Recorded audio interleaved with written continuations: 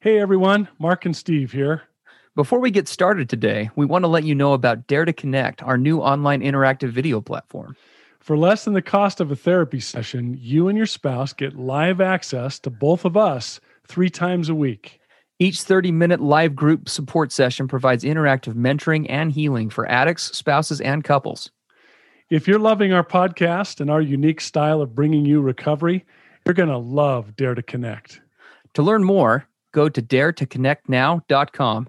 We're looking forward to seeing and working with you.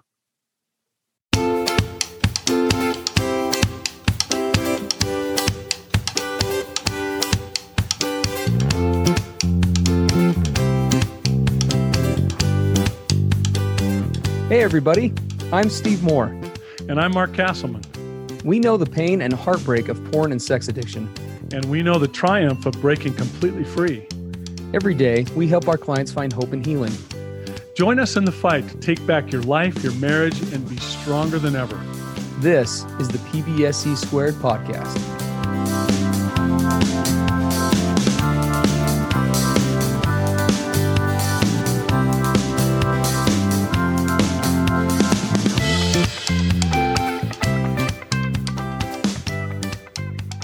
Hey everybody, Mark and Steve on the PBSC podcast. We got a question that came through a PBSC listener. We wanted to read that real quick, and then we're going to jump in to answer that the best we can.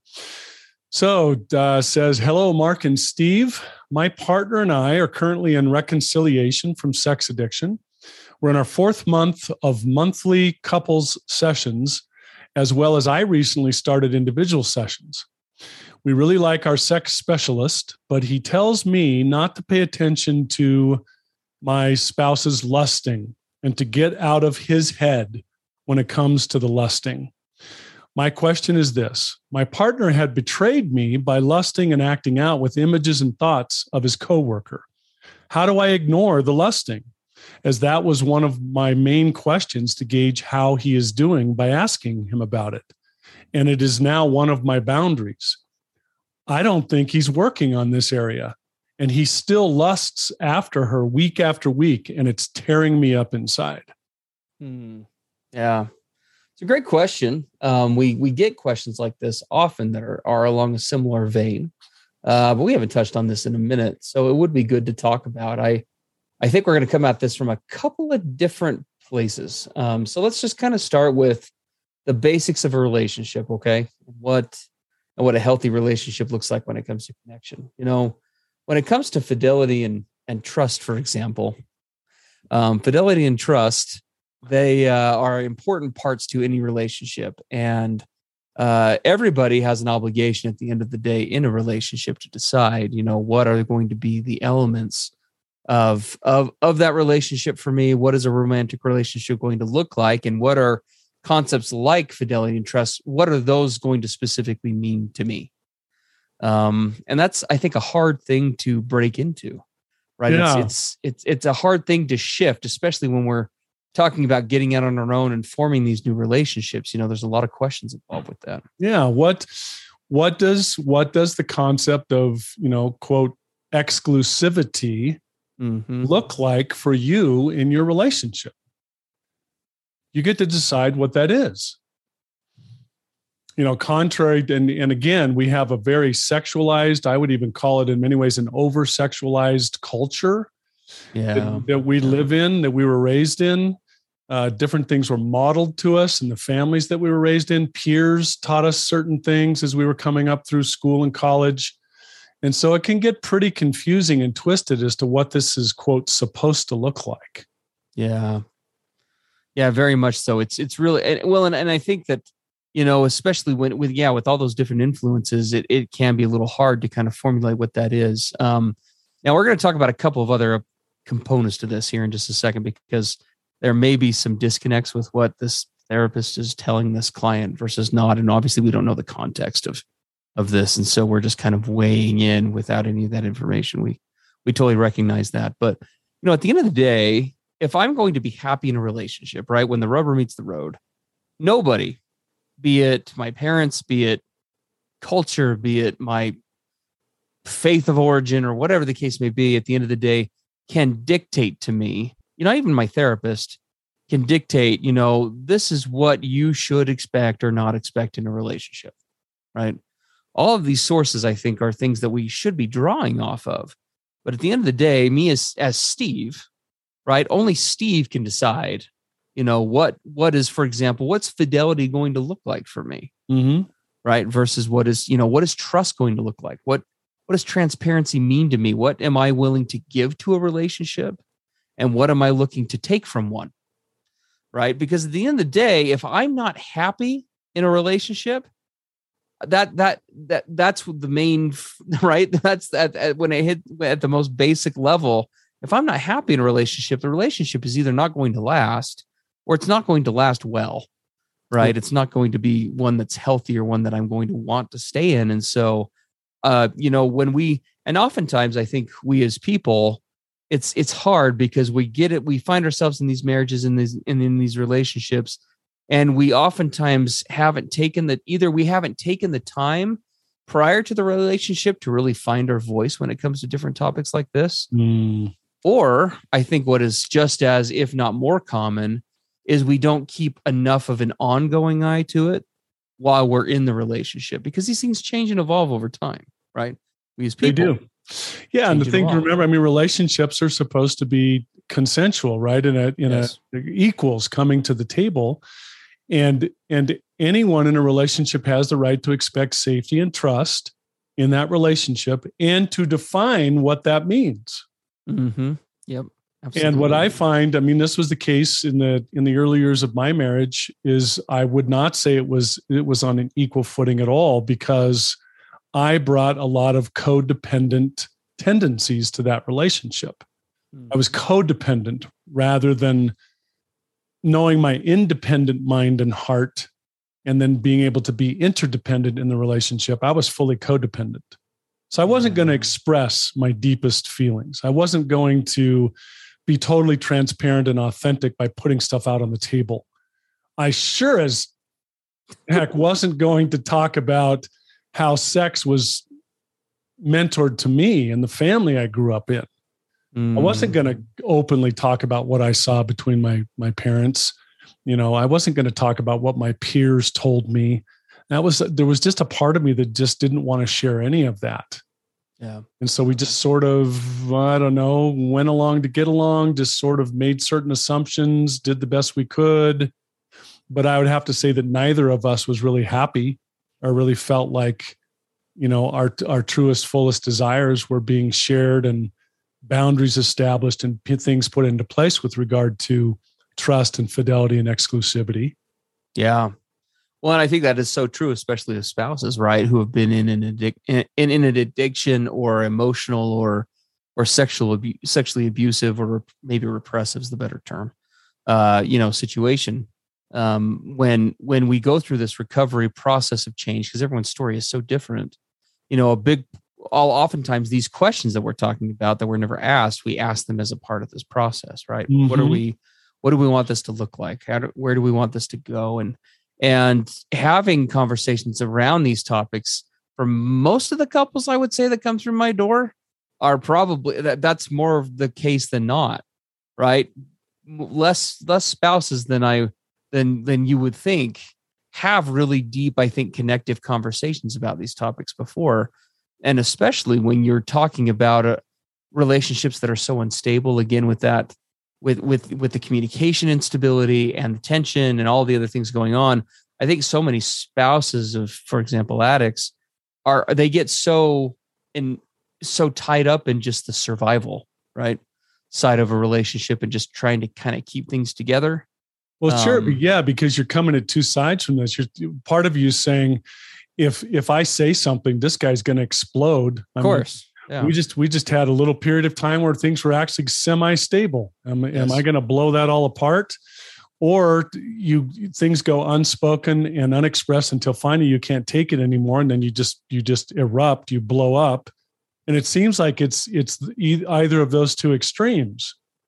We either don't talk about it to just sort of keep things on an even keel, or we wait until it reaches a crisis and then we explode. Yeah. So the healthy communication, right? The dialoguing about what's raw and real and authentic doesn't typically happen. Mm-hmm. Yeah, no, it's really true. And moving into that thriving space is really uncomfortable, I think, both for a partner to find their voice as well as obviously the other partner to hear about that. Yeah. I had a client I worked with some time back. I'll give you a really stark example of this. It happens more often than I would like to say that it does. But in doing some work, so the guy, the husband in the relationship had been addicted to porn and pretty heavy sexual outlets their entire marriage, and he never sought recovery. He grew up in a culture where it was considered to be normal. Man, boys will be boys. This just is what it is. And she was kind of raised that way too. And as I started to do some really deep work with her, where she felt safe, she felt like she had an advocate in me, she expressed some really, really tragic, sad feelings. She said, all the decades when we would have sex, she said, I hated it. I hated every minute of it. She said, I basically would just put on a show and grin and bear it. But the whole time in my mind, I'm saying, I can't wait till this is over. I can't wait. Just survive this. Just survive this. Mm-hmm. And you hear that and your heart just breaks. You're like, wow, decades she went through that. When it breaks for both of them. Both of them. And he didn't, right? As I worked with him, we did broach these tough subjects. He said, I didn't know. Yeah. He literally said, why didn't you say something? Yeah. Yeah, so what do we have? We have two people dissatisfied for very different reasons. You have to chuckle about it. It's so tragic, right? We got two people dissatisfied for very different reasons, right? In a relationship. And it comes down to, among a few other key things, right? Just this lack of. Well, and here's the crazy part. He said, I was convinced all those years she thought the sex was great. Yeah. Yeah. Right. Absolute polar opposites. And here we come again, not knowing the tools or the skills or feeling the safety or ever having it modeled to them that you actually open up and begin to dialogue about these things. Yes, absolutely. Now, it is important to acknowledge, right? We're kind of getting this information we are getting this information third party. And it's very cryptic. We don't know anything about this therapist. She calls the therapist a sex specialist. We don't know what that is. Sure. And so if we're looking at this, what I kind of hear as we're going through what we're kind of hearing is, as this client is this listener is relating, what's going on between this therapist and this client. What I could see a therapist definitely saying, which we would definitely stand behind, is, if a therapist is encouraging a partner in an addiction, who's involved with a partner addict, to let go or surrender control over their lusting and focus on their own healing. We're all about that. And we talk about that on here all the time. And I kind of have a sneaking suspicion that's maybe at least part of the intention, right? Is, look, you've got to quit obsessing or trying to control or regulate that because there's nothing you can do about it, right? We have to redirect, and we have to help you to put your energy and your time and your focus onto your own healing, which would be a great approach.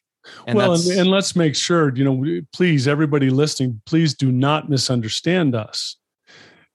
It's one thing and I've worked with a lot of partners, most of them I would say were women who, because the betrayal has been so deep and gone on for so long, the way that they tried to find safety is by being hyper vigilant about what he is thinking or what he's not thinking in any given moment. And they begin to ask and check up, and they want to know every thought that he's having. They want to know where he's at in every moment. And it takes over their lives. And what it does is it pulls that spouse away from her being able to engage in her own full healing process by taking so much ownership with what he's thinking or not, or where he's at or where he's not. So if a therapist is saying, hey, I want to help you let go of that and make him responsible for his own thoughts and recovery and battle with lust, and help you focus on your healing and well-being. If that's what the therapist is saying, right, you and I support that. Yeah, I definitely would agree with that. So I think at the end of the day, right, the kind of the takeaway from that piece is, and as we wrap up today, that is probably going to be the takeaway here and this is another topic for another time, but, really a spouse is going to be best suited by taking a lot of that focus off of that component of, trying to run his recovery or run his show. I think for most spouses in almost every case, the more a spouse tries to do that, it does two things.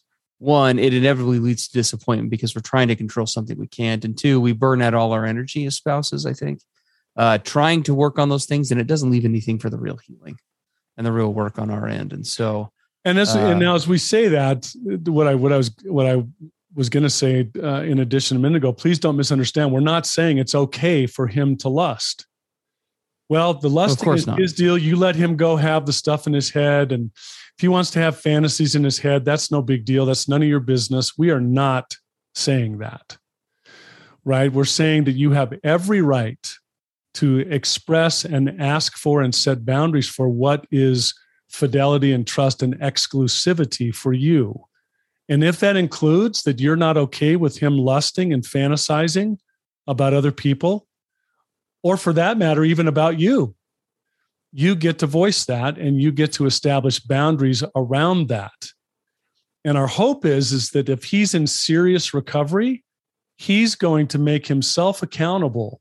He's going to lead out, right, and proactively take steps to address his lusting. And he's going to check in with you on a regular basis to tell you the tools that he's using and how he's working on it. Right? So please don't misunderstand. We say, let him take ownership. We mean he takes ownership, not rationalization or minimalization or justification, right? He works his recovery on that issue of lusting. It's definitely a complicated topic, and there's a lot of different sides to it. We are recording this podcast on a Monday for release on Tuesday morning is when our podcast typically comes out. And Wednesday mornings are the mornings that we, on our Dare to Connect program for couples, we meet with spouses and we talk about complicated topics like this every week. And we would love to have you come join us if you haven't already. We would say jump on in the pool. The water is fine. This is exactly what we would talk about on Partner Wednesdays with women, especially who are in a relationship with an addict. How do they approach this? We've got a 2-week free trial with that. We would love to have you come join us. Take a look at that. We really go in depth on these topics and treat them, the depth of them in a way that we just can't on a podcast in an interactive level. So please do check that out. For more information about that, you can look that up at daretoconnectnow.com. Other than that, guys, we appreciate as always, you guys submitting your questions and issues to us to address on here. Please do continue to roll those in. We've got a good amount of them already kind of in the chute, so to speak, to address. But we'd love to keep hearing from you. We try to record these podcasts right at the last minute before we release them so that the information is as current as can be. And we look forward to hearing more from you and getting those submissions at pbsepodcast.com. We'd love to hear from you there. All right, everybody. Thanks for joining us, and we'll see you next time on PBSE. Have a good one. Everything expressed on the PBSE podcast are the opinions of the hosts and the participants and is for informational and educational purposes only. This podcast should not be considered mental health therapy or as a substitute thereof. It is strongly recommended that you seek out the clinical guidance of an individual qualified mental health professional. If you're experiencing thoughts of suicide, self-harm, or a desire to harm others, please dial 911 or go to your nearest emergency room.